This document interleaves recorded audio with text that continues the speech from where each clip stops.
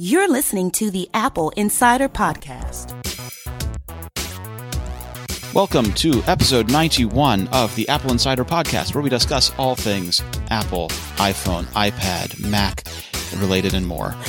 I'm Victor Marks, your host. Joining me is Mike Worthley of Apple Insider. Mike, how are you? I'm well, thanks. Thanks for the invite for this week's podcast. New guy here, old voice in the industry, so let's roll with that, I suppose. Yeah, glad to have you on board. So I want to open by letting all of our listeners know that they can grab the very lowest prices on iMacs and MacBooks with AppleCare, up to $430 off with exclusive coupons. That is, Apple Insider readers and listeners can use these coupons to score the lowest prices anywhere on 27-inch iMac 5Ks, 15-inch MacBook Pros, and the remaining 2015 12-inch MacBooks bundled with AppleCare. We have a list of these deals on our website. We're going to put them in the show notes, and Apple authorized reseller Adorama is exclusively offering Apple Insider readers and listeners these bonus savings on these popular MacBook configurations. It's really a great deal, and I strongly encourage you, if you're in the market for a MacBook and need one right now, or need an iMac 5K right now, to consider these deals. And the reason why I say if you're in the market right now is because we have news. Isn't that right, Mike? We do indeed. New Apple event coming on Thursday, the 27th of October.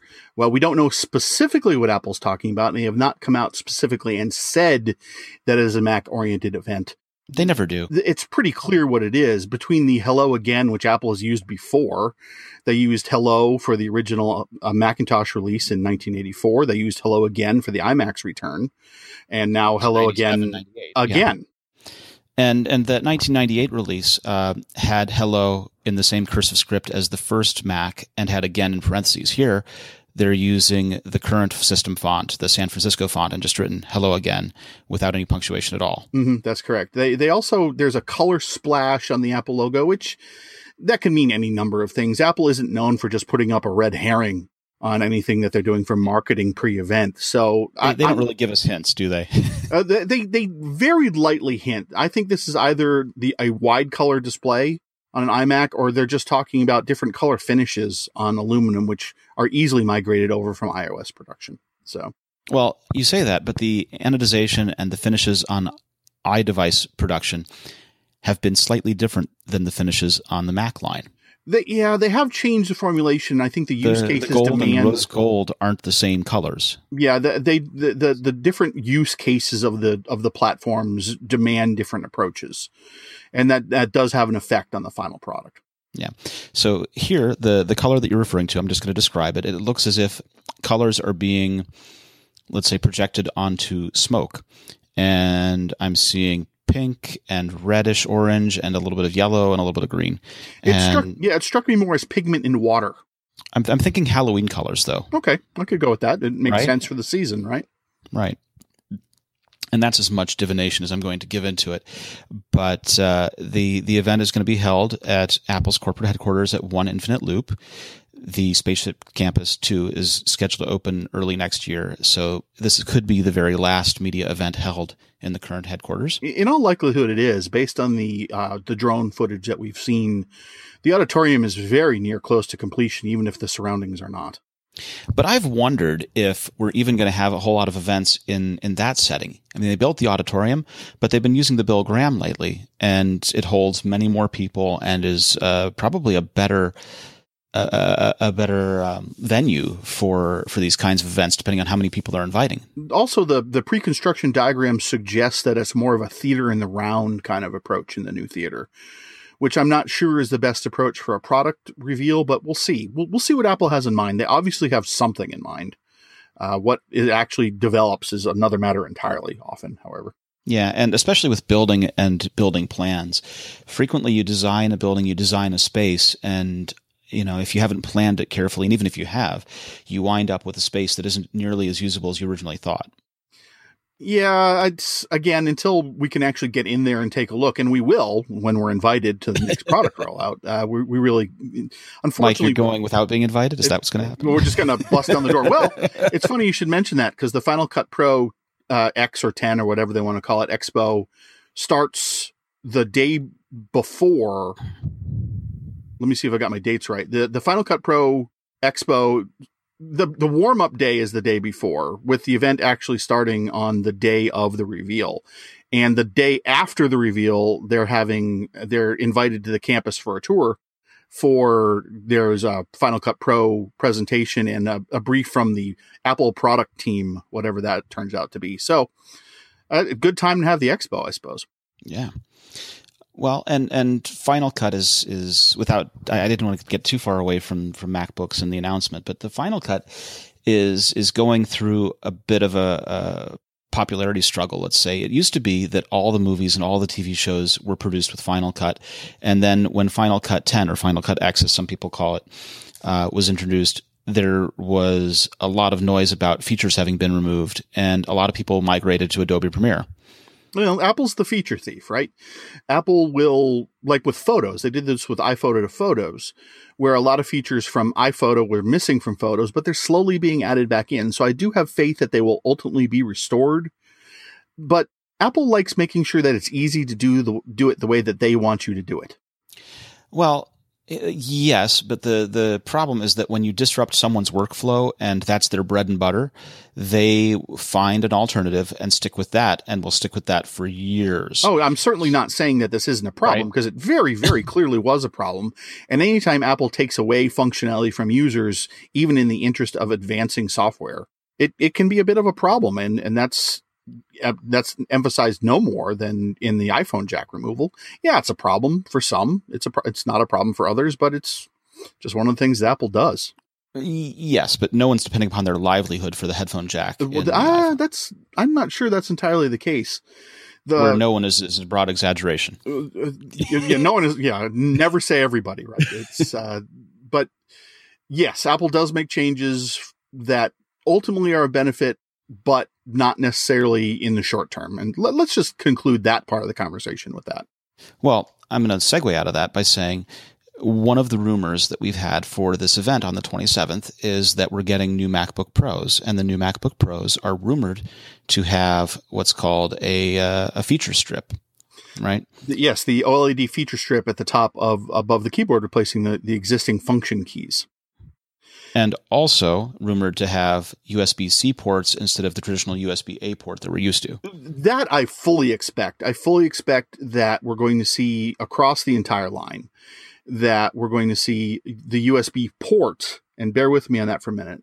We're going to see the USB port across the entire line. Now, what those ports using the USB-C form factor are is another matter, because Thunderbolt 3 also uses the same port, the same physical port. If not, it runs over that USB-C port, you can run USB 3 over the Thunderbolt. It would not surprise me if they said that the MacBook Air refresh that is rumored happens will have USB-C Type 3 Generation 2, meaning the full 10 gigabit per second speed, instead of Thunderbolt 3, with the MacBook Pro versions having all Thunderbolt 3 ports. That wouldn't surprise me. The problem with mixing the same physicality of a connector on a computer with having two entirely different connection methods is it just doesn't strike me as an Apple thing to do. Well, USB-C, and people confuse whether it's the standard behind it or the connector, is a USB 3 connection, 3.1 connection, and Thunderbolt can run USB 3 signaling over its Thunderbolt port, so that the correct answer is you do Thunderbolt with a USB-C connector and have USB 3 as a byproduct. Well, it is. You get all of the things. Yeah, but the biggest problem with that is implementation. There's conflicting reports on whether Kaby Lake processors, which may or may not be in the new machines for many different reasons, have integrated Thunderbolt 3 support. And if they don't, then it's an entirely different chipset that needs to be added to the machine for Thunderbolt 3. All of this is completely inconsequential, because they've already decided and solved this problem 6 months ago, and we're getting the announcement on Thursday, right? That's true enough. That's true enough. The only question that we have is, are we getting an OLED feature strip instead of function row keys? And are we getting a machine that has traditional rectangular USB ports that we're all familiar with? Or is it going to be consisting of only USB-C style ports? My guess, based on what we've been seeing from the supply chain, is the OLED strip will be included, and it will be the USB-C style connector. All across the board. All across the board. I do not see any more USB-A connectors, which is the rectangular connector, any in the lineup anymore. That's going to be a big change. Is there going to be a run on the last model? In which case, please use our deals. It's possible, and that's going to be aggravated a bit by the fact that Kaby Lake isn't necessarily any faster than Skylake. I mean, I think back and you realize that they still sell the one popular MacBook that has the optical drive in it because people want the optical drive. Are we going to have people who want to have the traditional USB-A connector? I think that there's an argument to be made for keeping it. I just don't think that Apple will. So will people still seek the old machines with the old connectors? Yeah, I believe they will. And as a reminder to existing users, your old hardware isn't going to burst into flames with a new Apple release. Oh, come on. As much as Cupertino might want that to happen. Well, no, actually, they probably don't, given the problems that Samsungs have had with it. That's true, I suppose. That would be the last thing they'd want. But so you wrote an article about supply chain and some of the sources that we have claiming these pair of MacBook Pro models are coming, right? So what did you write, and what did Mako Takara claim? Mako Takara claimed that the 11-inch MacBook Air was going to be discontinued, and the 13-inch MacBook Air will be updated with new technologies. The same report claimed that MagSafe 2 is a thing of the past, and that the 13 and 15-inch MacBook Pros will see a refresh in next week's event. As far as the specifics, it's hard to lean on the supply chain for specific hardware specifications. I guess that's redundant, because Apple does as good of a job as obscuring these kind of things as possible. And given the shipment volumes between Macs and iOS devices, it's much easier for them to keep Mac details under wraps than it is for iOS. Could Apple pull a fast one on us and have a MacBook Pro with USB-C and Thunderbolt 3 and USB-A connectors? Sure, they could. But that's just not what we're seeing. Rumors and supply chain leaks from, I want to say April, point to a USB-C only machine. And that's just backed up by the new reports from earlier this week. Right. Now, this event, as far as what our sources tell us, this is specifically a mobile computing event, right? This is all about portable machines? It appears to be. I personally am leaning toward it being a wider refresh just based on the existing marketing materials for the invite. And some of the Macs, not just the portables, are getting a little long in the tooth. You think? Yeah, I would like to see a new Mac Pro, but I'm not holding my breath. I've pretty much entirely given up on the idea of a new Mac Mini. The Mac Mini, it could be refreshed. There's not a compelling reason to do so, and I don't think it's ever going to go back to an upgradable machine like some of the fans are clamoring for. I think that Apple now considers the Mac Mini to be a bridge device for the iOS faithful to jump over to the Mac line.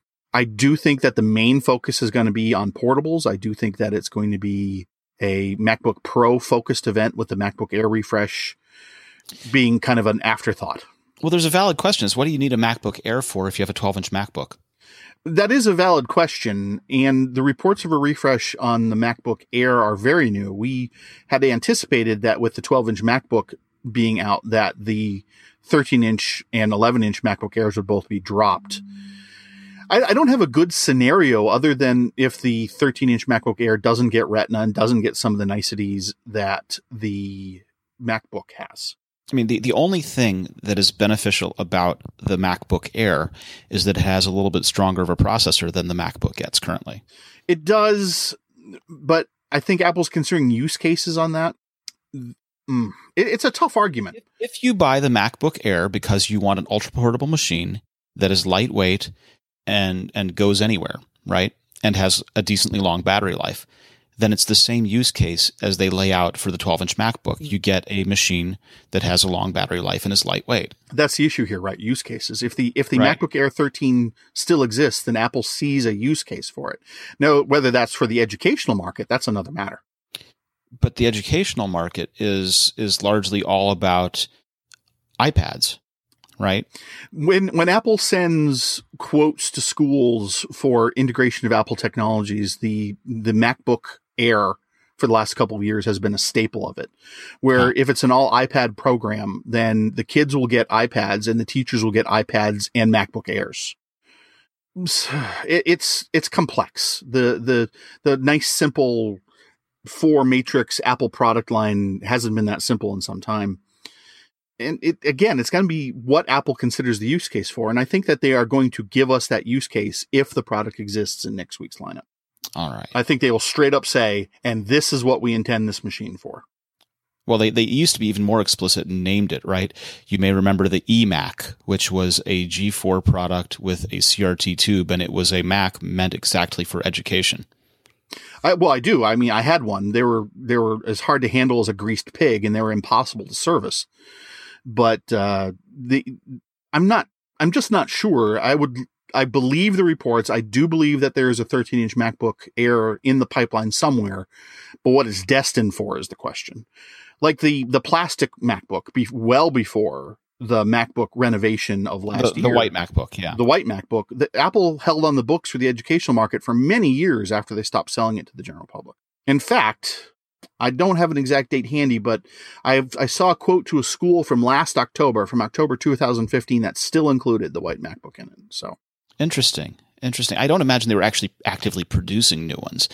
They just had a bunch of back stock somewhere that they were pulling out of, right? Yeah, I'm reasonably certain that they just had a pile of them left over because it was still a Core 2 Duo machine. It was the last iteration with the slightly redesigned external casing that they used, the end of the Core 2 Duo line. Yeah, which is still a 2010 machine, essentially. Mm-hmm. Speaking about schools, Apple and IBM have been partnering for some time now, and Apple and IBM are introducing a mobile-first application for schools called Watson Element. Now, this is a story that Roger wrote on Apple Insider, and this app represents their first joint app in the education arena. It's an interesting, the whole IBM Apple partnership is fascinating, but the Watson Element is designed, it's beyond just a tracking tool, but it also does more specific detailing on children, like keeping track of what they're interested in and what they've done, what behavior triggers they may have. And it's a communal system, so any teacher in the system with appropriate permissions can see this data. It's just a good tracking tool inside a school that it's just education is changing, and it's taking a more holistic approach instead of a warehousing approach in the last decade or 15 years or so. Holistic was exactly the word that I was going to use, because this is a picture of the student in their totality, not just a window into their academic performance only. Or, right? how they behave in just social studies or just. Right. You can add a note about a student's soccer match coming up, or if someone got injured on recess, or other things that aren't directly related to things that happened in a specific teacher's classroom. Mm-hmm.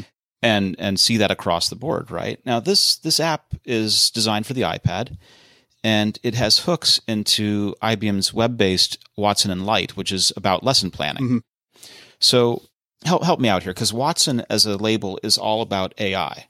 I do believe that this is still a predictive technology. I think that given the input from the teachers, which was previously limited to the teacher's break room, and gossip between teachers, I think that this is something that you can easily gain insights with the help of Watson into the system, into the children, and how to best approach the child's educational needs in the setting, as opposed to open your lesson plan and we're going to cover these 4 pages today. Right. So the AI can suggest material tailored for the students' needs, like taking a visual approach or something based on their hobbies or things like that. Watson and Lite is designed already to tailor an educational curriculum for the needs of a class. With Watson Element, it suggests, well, we don't have specific details in this, with the hooks into Watson and Lite, Watson Element tracking individual students' peculiars can help Enlight tailor this plan even more on a more granular level as opposed to an entire class level or in conjunction with an entire class level. All right. Well, this Watson Element is already in use in the Coppell Independent School District in Texas, and it looks like going forward, Apple's going to help it gain adoption as a part of its package for schools that they send out for quotes, right? Yeah, it does appear to be that way. It looks like that Apple will be including this by default as an option for the classrooms. It'll be interesting to see over the next year exactly how much adoption this picks up. Right. Now, this isn't the first mobile-first app. This is just the first mobile-first app for education. Oh, no. There are so many vertical market applications Apple and IBM have developed together. And by vertical market, I mean, think of a particular industry and their specific needs. And that was the whole point of the Apple and IBM partnership. is to introduce iOS and custom tailored applications across the industries, across education. This is just the first package geared for education between Enlight and Element. Right. And as I'm looking at it, if I look at IBM's Mobile First for iOS site, it starts out talking about enterprise insights and transforming the way that we work and enabling professionals to interact, learn, connect, and perform better. They're talking about digital banking experiences for fostering lasting relationships. They're talking about all kinds of different segments: energy and utilities, financial, the whole thing. It's procurement. It's not a big jump if you consider your students your customers. It's not a big jump to take the technology and use it in an educational setting to give a better experience to students, the same way that Apple and IBM have been doing it for businesses and customers. Right. And in terms of education, that's kind of a shift, because in the past we considered students to be a human resource. Right. I think in many cases they still are considered a human resource. I have a luxury of living in one of the richer counties in the country. And well, yes and no, right? I mean, there are ridiculous zoning requirements on things like my shed, for instance. But as a side effect, my children in the system have access to a number of different technologies and very customized and tailored education for their specific needs and desires in many cases, which I don't think that even 15 miles away outside of the DC metropolitan area that I would be able to get. And I would love every student to be able to receive a tailored education like my students are doing in the public school system here. And I think that this is a good way to go about doing that. Yeah. So the Apple and IBM partnership, as you said, it's kind of fascinating. They've also been internally deploying about 1,300 Macs per week. That makes IBM the largest enterprise using Macs in every regard. It's 100,000 Macs by the end of 2016, beginning of 2017 in active use, just Macs. Well, they launched June 1st, 2015, and they deployed 90,000 Macs since that time so far. They're on track to get to that 100,000 number. They've gotten 48,000 iPads out there and 81,000 iPhones out there. Which is an enormous number. It's 129,000 iOS devices. We don't have numbers based on how many new iOS devices they're deploying, but these are just staggering numbers. So think about it, right? What do you think the number is for their total worldwide macOS and iOS support staff? This is such a great number. They have exactly 50. They have 50 people supporting 217,000 macOS and iOS devices. 50. It blows me away. It's a combination of a couple different factors. It's a combination of intelligent device management. They're using the Jamf suite. They used to be called Casper for automatic imaging and deployment. So when somebody gets a new machine, IT doesn't have to spend an hour updating it and patching it, installing software and licensing. It's all handled by the Jamf suite. It's all handled automatically. User plops down the desk. User logs in. Boom, done. It takes the time to download the software, automatically handles licensing, device provisioning, the whole 9 yards from a new sealed box. How many listeners have worked in IT and have set up computers for users? I don't know how many of our listeners have, but I encourage them to respond and let us know. I think so. If you have an IT horror story, please do let us know. It's just, when I got this report, I could not believe that it was 50 people. Well, you know what the first line in their script is, right? No, but I'm sure you're about to tell me. Yeah. Have you tried turning it on and off again? No, well, yeah, that's always the first one, right? I couldn't resist. I'm sorry. But, when you think about it, there's no real numbers that we have on how many tech calls were given, but apparently 27% of the PC tickets generated required a desk-side visit by IT staff, and only 5% of the Mac tickets required that personal assistance. Yeah, with 85,000 Macs in the field, only 3.2% of the users need help. That's half of what it was when they first deployed their initial 9,000.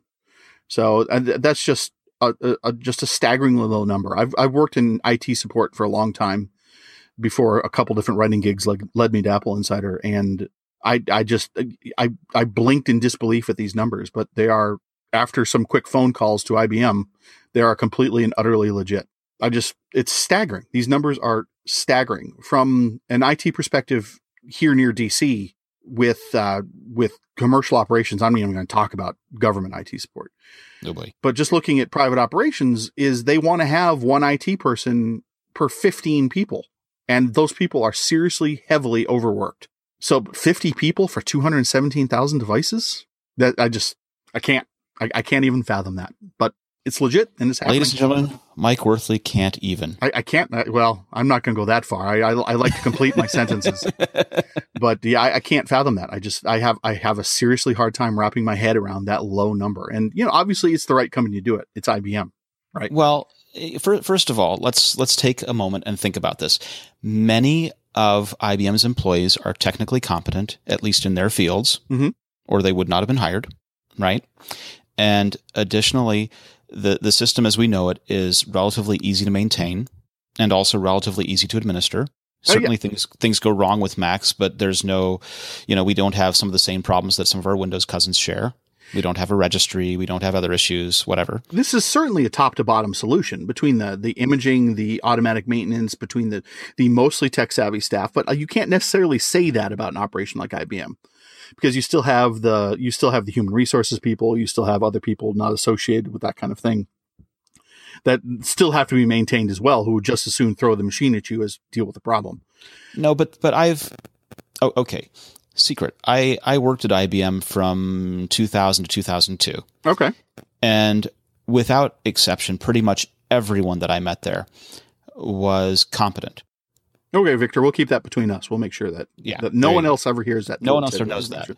But there you go. When I worked at IBM, everyone was competent. Let's go with that. Well, that's good. Then we'll eliminate that as a factor. But but even so, just 50 people. And I keep hammering on that number, but it is so ludicrously low. Because it's staggering that you can support as many users as you do with that low a staff count.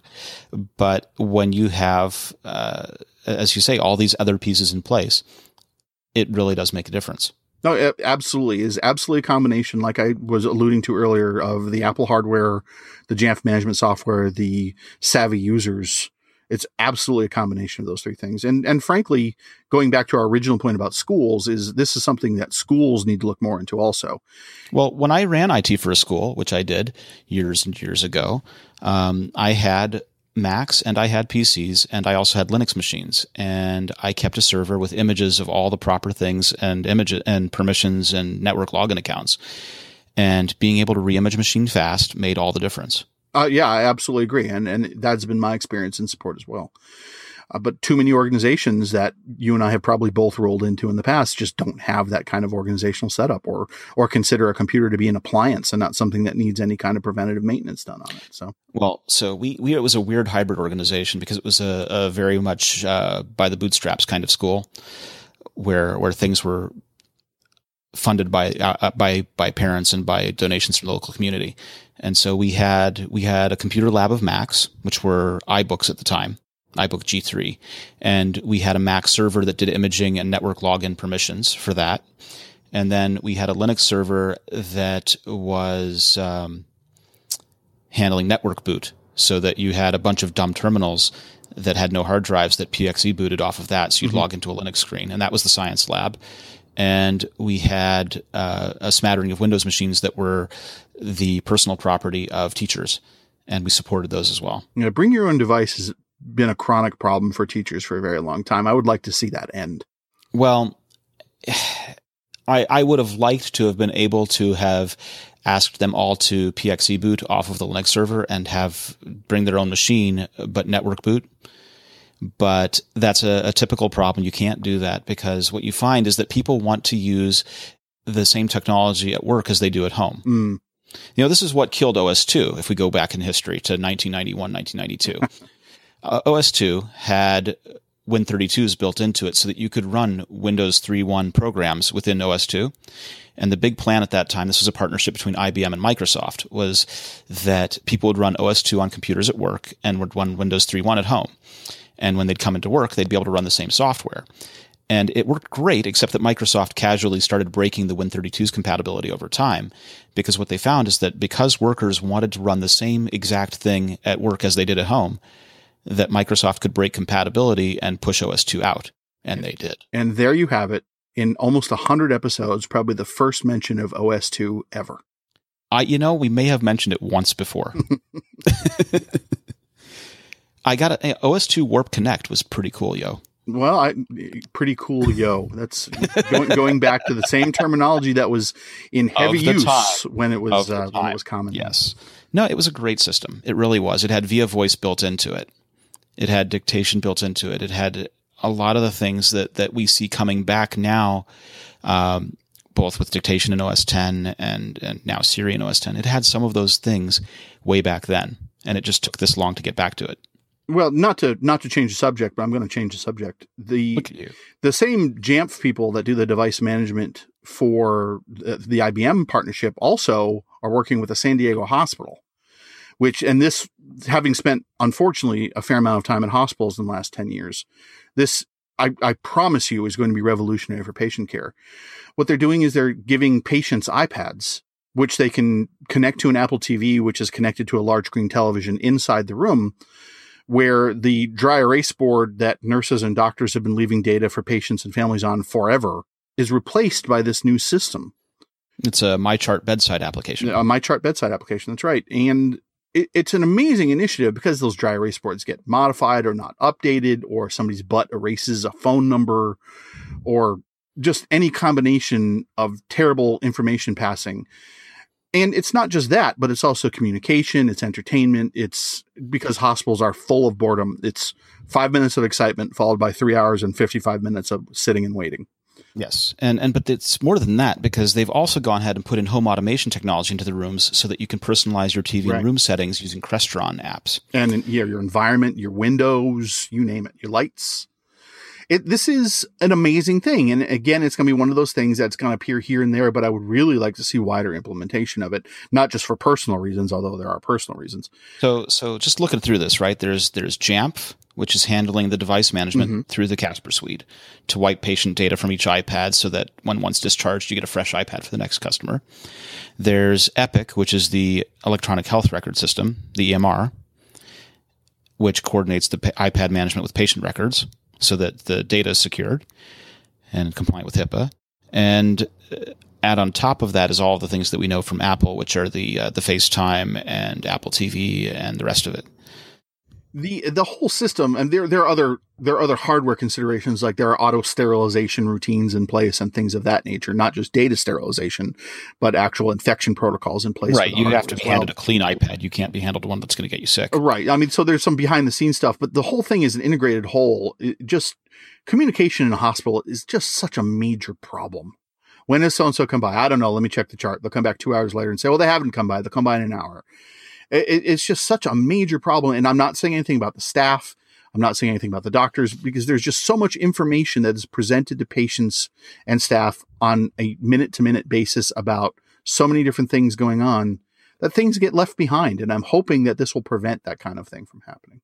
Well, one of the common complaints that I hear from doctors a lot is that doctors have become data entry clerks.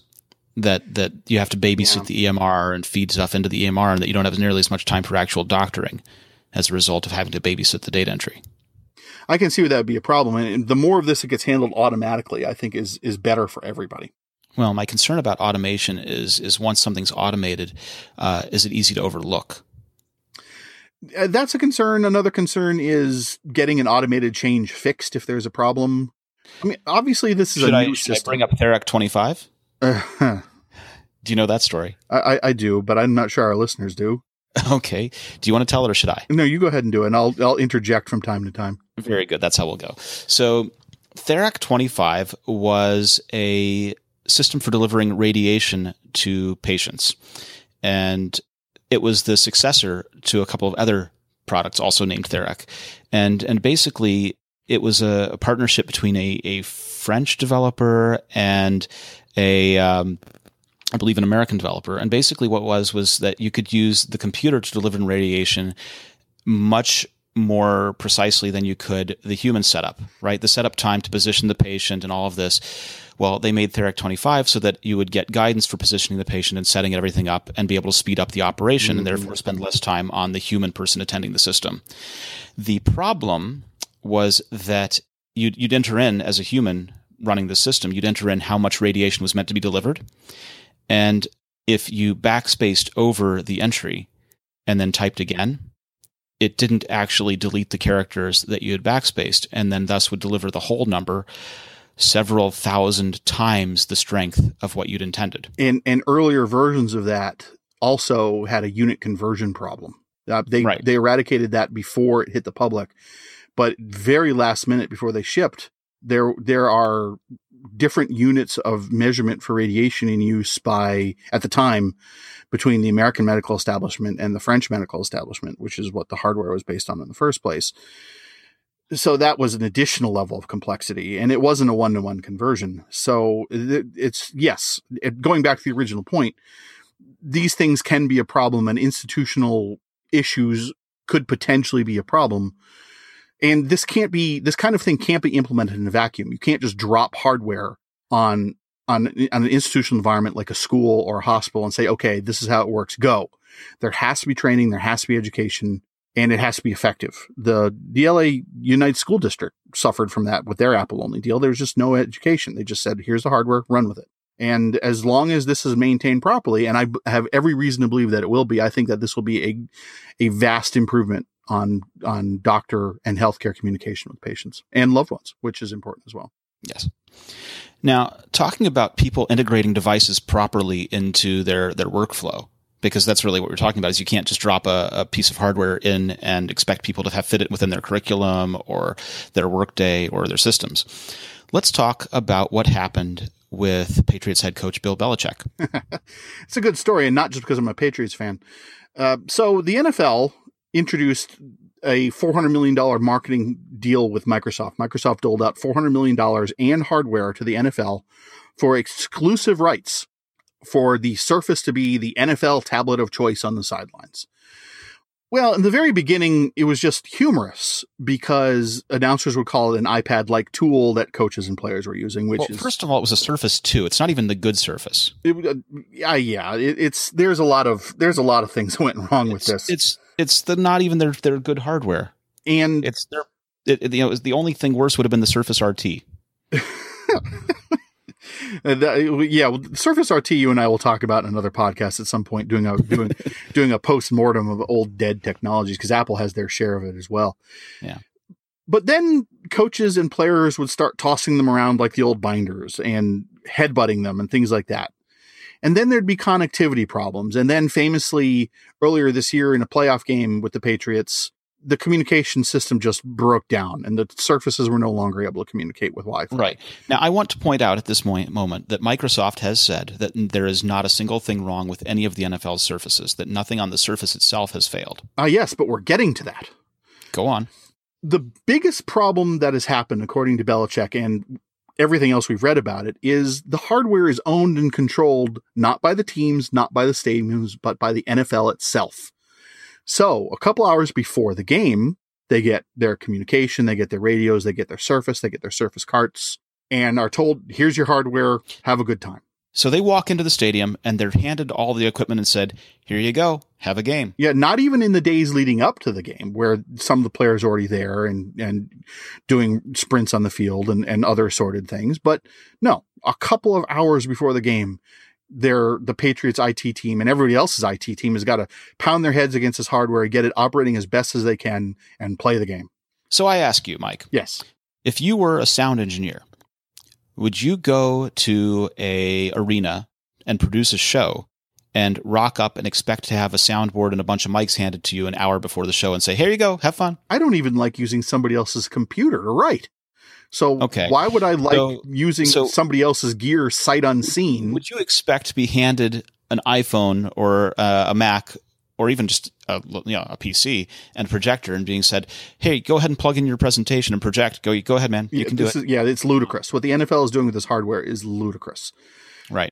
I didn't realize it was that bad until the reports came out a little bit earlier this week. I'd heard inklings that it was that bad, but I didn't have confirmation. I'm going to stop you right here. I'm going to read what Belichick wrote. Yeah, please. It's a good. Yeah, please don't take the 5 minutes that his whole tirade took. But Oh, I'm doing it. Okay, you go crazy. Bear with me, guys. We're going to go for this. Let me get my hoodie on. 1 second. Yeah. As you probably noticed, I'm done with tablets, Belichick said. They're just too undependable for me. I'm going to stick with pictures, which several of our other coaches do as well, because there just isn't enough consistency in the performance of the tablets. I just can't take it anymore. The other communication systems involve the press box to the coaches on the field and the coach on the field, the signal caller to the coach quarterback, coach signal caller system. And those fail on a regular basis. There are very few games we play, home or away, day, night, cold, hot, preseason, regular season, postseason. It doesn't make any difference. There are very few games where there aren't issues in some form or fashion with that equipment. And again, there's a lot of equipment involved, too. There's headsets in the helmets, there's the belt pack, that communication. There's a hookup or a connection to an internet service or that process and so forth with the coaches in the press box. There's a number of pieces of equipment. There's a number of connections. They're on different frequencies. Again, not that I know anything about this, but it's been explained to me. There's a lot of things involved, and inevitably something goes wrong somewhere at some point in time. I would say weekly, we have to deal with something. Dan Famosi is our IT person. He does a great job of handling these things. This is all league equipment, so we don't have it. We use it, but it isn't like we have the equipment during the week and we can work with it and say, okay, this is a problem, let's fix this, or that's not how it works. We get the equipment the day of the game, or not the day of the game, a few hours before the game. We test it, and sometimes it works, sometimes it doesn't. Usually by game time it is working, but I would say not always. And then during the game, sometimes something happens and it has to be fixed. And first of all, you have to figure out what the problem is. Is it his battery? Is it the helmet? Is it the coach's pack? Is it the battery on the coach's pack? It could be one of these 15 different things. So I just say there are problems in every game. There are problems last week, but there were problems the week before that too. Some are worse than others. Sometimes both teams have them. Sometimes one team has them, the other team doesn't have them. The equity rule that's involved there on certain aspects of the communication system, but not on all aspects, meaning what happens on one side, then the other team has to have the same. If ours are down, then theirs have to be down, and vice versa. But that's only true in certain aspects of the communication system, not everything. Overall, there's a lot of complexity to the technology. There's a lot of complexity to the multiple systems. And I know on our end, Dan does a great job to fix those as quickly as possible. But he has very limited access. I don't know how much urgency there is on the other part from the league standpoint, how much urgency there is for them to have everything right. I don't know. I'm not involved with that. But yeah, it was a problem last week. It's basically a problem every week. The degrees aren't the same, but we're usually dealing with something. As far as the tablet goes, there was an experiment in a couple of preseason games. It was one preseason game. We had two because it was our home game and Carolina's home game where we had video on the tablets. But for me personally, it's a personal decision. I'm done with them. I'll use the paper pictures from here on because I have just given it my best shot. I've tried to work through the process, but it just doesn't work for me. And that's because there's no consistency to it. Long answer to a short question. Sorry. So now that I've read that, way less than 5 minutes. Good job. Thank you. The issue is they don't even have control over troubleshooting. They get it. And it's not parity between what their disabilities are and the other team's disabilities are. Yeah, not necessarily. Right? There are some rules like quarterback communication headsets that do require parity, but not everything. Like, for instance, when the Patriots hardware went down during the playoff game last year, the other team wasn't required to turn off their surfaces to accommodate the problem. It's just the game went on. So I would say there are a couple of issues here. One of them is the complexity of the system. There are too many moving parts. I'll agree with that. I'm curious what your number two is, because I think there may be three here. Okay. It's entirely possible there's more than three, but I would start by saying complexity of the system. There are too many moving parts for consistency to be guaranteed. Okay. I would say that the lack of access that IT people have to the hardware is an issue because the NFL clearly has an IT person on this. Right? The league has an IT group handling these, but that IT group is disconnected from the coaches who are having the issues. Yep. I'll go with that as the number two. Right. So you've got a support organization that is not responsible to the people having the problem. With that kind of a disconnect, none of the problems are motivated to be fixed. There's no motivation to fix those things. Yeah, that makes sense. Number three for me is I think that some of this is the old guard talking. I think that this is how it's always been, so this is how it's always going to be is a consideration here in some respect. Who is the old guard? Is the old guard Belichick saying, screw it, he's going back to his photos? Or is the old guard the league saying, we're giving you the equipment, you'll take it? I think yes. I think that both of those can be considered as part of the old guard. The NFL is used to doling crap out like that. Yeah, yes, they are, but I dismiss half of that because I got to say, Belichick gave it a real try. He did. Oh, yeah, he did. You cannot say that he's the old guard and being an old fuddy-duddy and saying, screw this technology, because by God, he's tried to do it through how many games, and there's always been something that's not worked properly. I'm also not sure that he had a choice in the matter. It was pushed upon him, fine, but the fact remains, did he use it? Did he attempt to use it? Can he point out all the problems that they've had? Oh, yeah. Okay, if he can point out every problem that he's had with it, then even if he didn't like it, it wasn't like he just said, yeah, I'll take it, and then shoved it in his pocket and ignored it. They actually tried to use it. He knows all of the different problems with it. He's been talked through the complexity of the system, and he supports his IT guy. He names his IT person and talks about what a great job he does and how it can't be his fault because the league won't let them handle it. Can you even imagine the frustration of that guy every day? I know that right now, after having read this, that if I'm that guy, I'm feeling pretty good knowing that someone's supporting me. Yeah, well, the support is good, but knowing that on Sunday your day is going to be terrible because you're handed a half-broken pile of equipment. Yeah, that's not happy. Here's the thing. This program could have been managed better. Major League Baseball has a deal with Apple. Major League Baseball has a deal with Apple for iPad Pros, given their recent extension of digital technology rules in the dugout. And nobody's complaining about it. Terry Francona on the Indians, he loves his. He's spoken in the press, says it's great. But the primary difference here is not the Apple hardware. The primary difference is that it's the club's hardware. It travels with the club. Well, that's part of it. The other part is complexity reduction, right? They know all the different moving parts in the system, right. And it's not just that it's the clubs to manage, it's that they have probably reduced complexity between those parts. Well, I think so too. It also, I think that the during the game need for communications is less, which is one less moving part. Like the coach is giving hand signals to his pitcher. He's not talking in his ear on a radio communication. So I think that baseball has fewer moving parts in that regard. But I just think that the key is because the teams have control of the hardware. Yeah. People, when they're selecting systems, will sometimes go shopping on the internet and buy a bunch of disparate things that don't necessarily work together.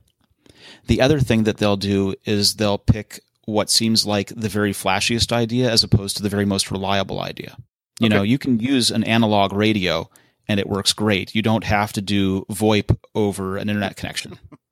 Well, right? I actually have a similar parable. I'm shifting to a 4K workflow in my office here.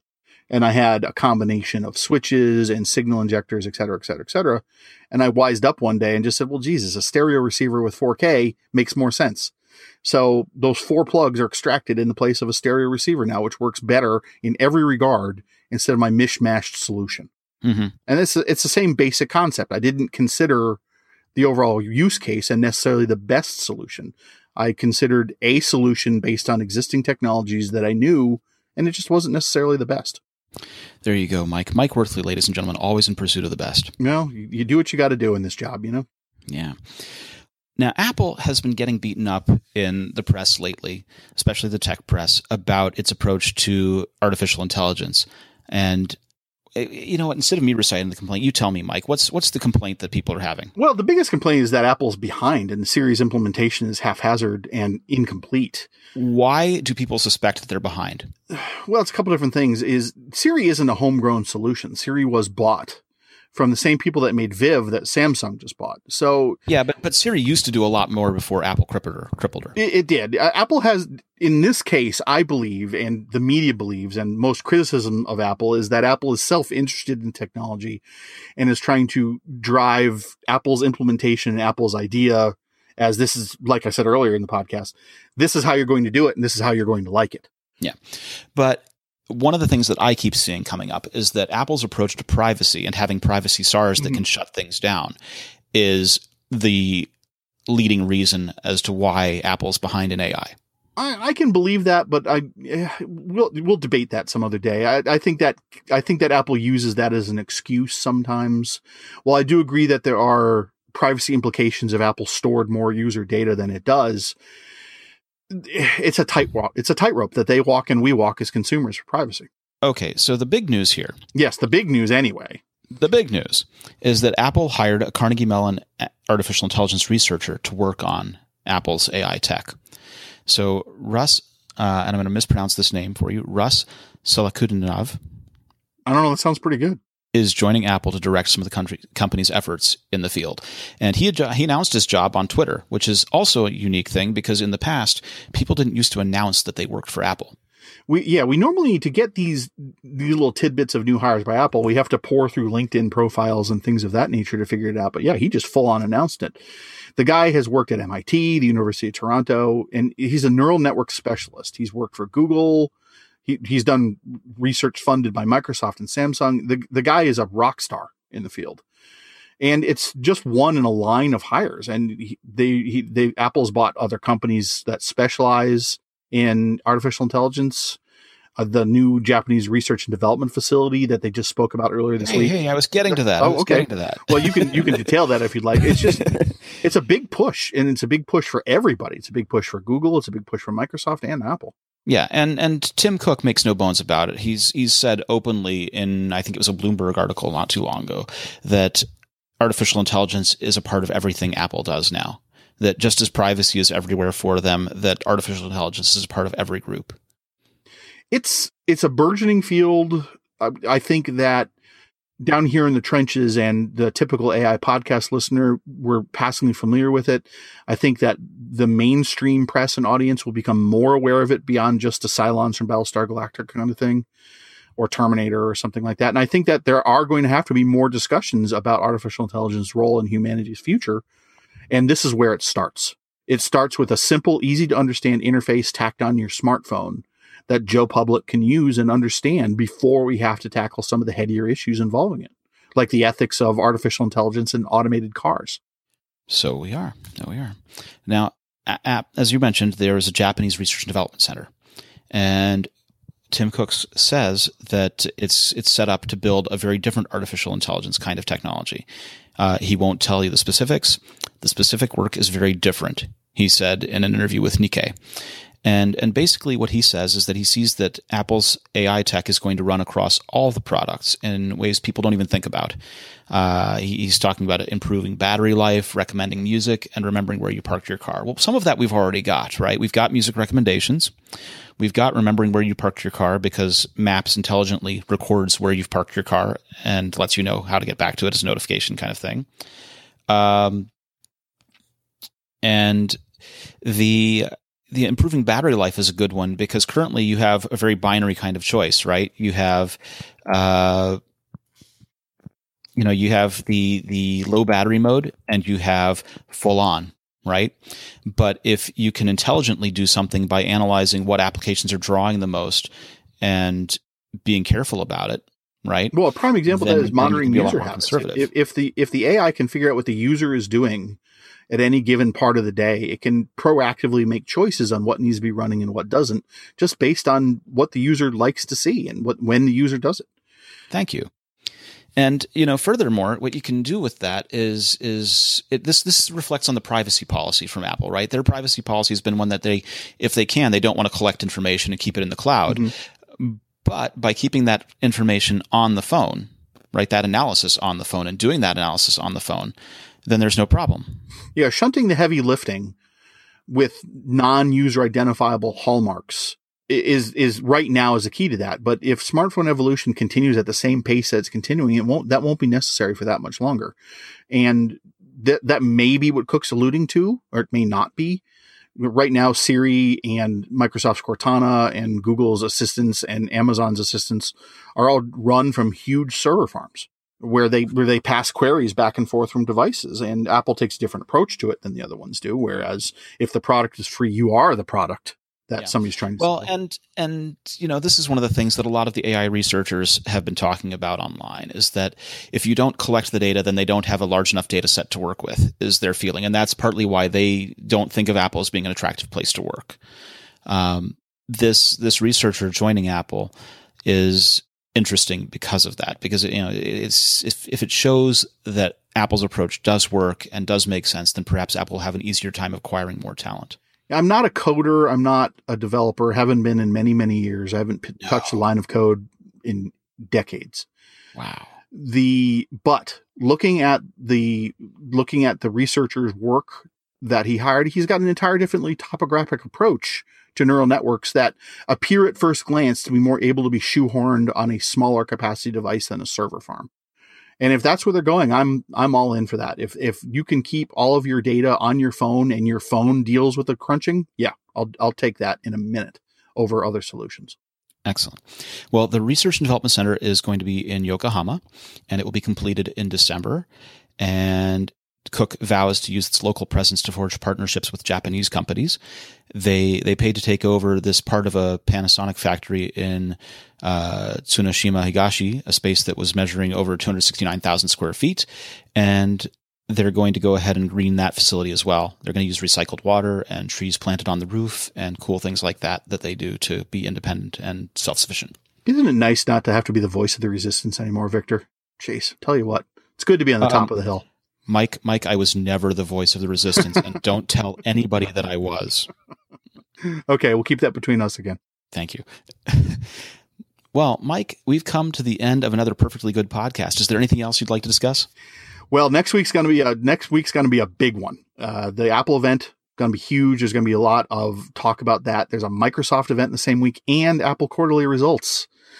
So, man, this week, even as busy it was, is slow compared to what we're going to see in the next couple of weeks. Excellent. Mike Worthley, ladies and gentlemen, where can people find you on the internet? Oh, geez. The best place to find me is on Apple Insider. I'm also at Mike_Worthley at Twitter. No one's ever going to be able to spell that. Well, yeah.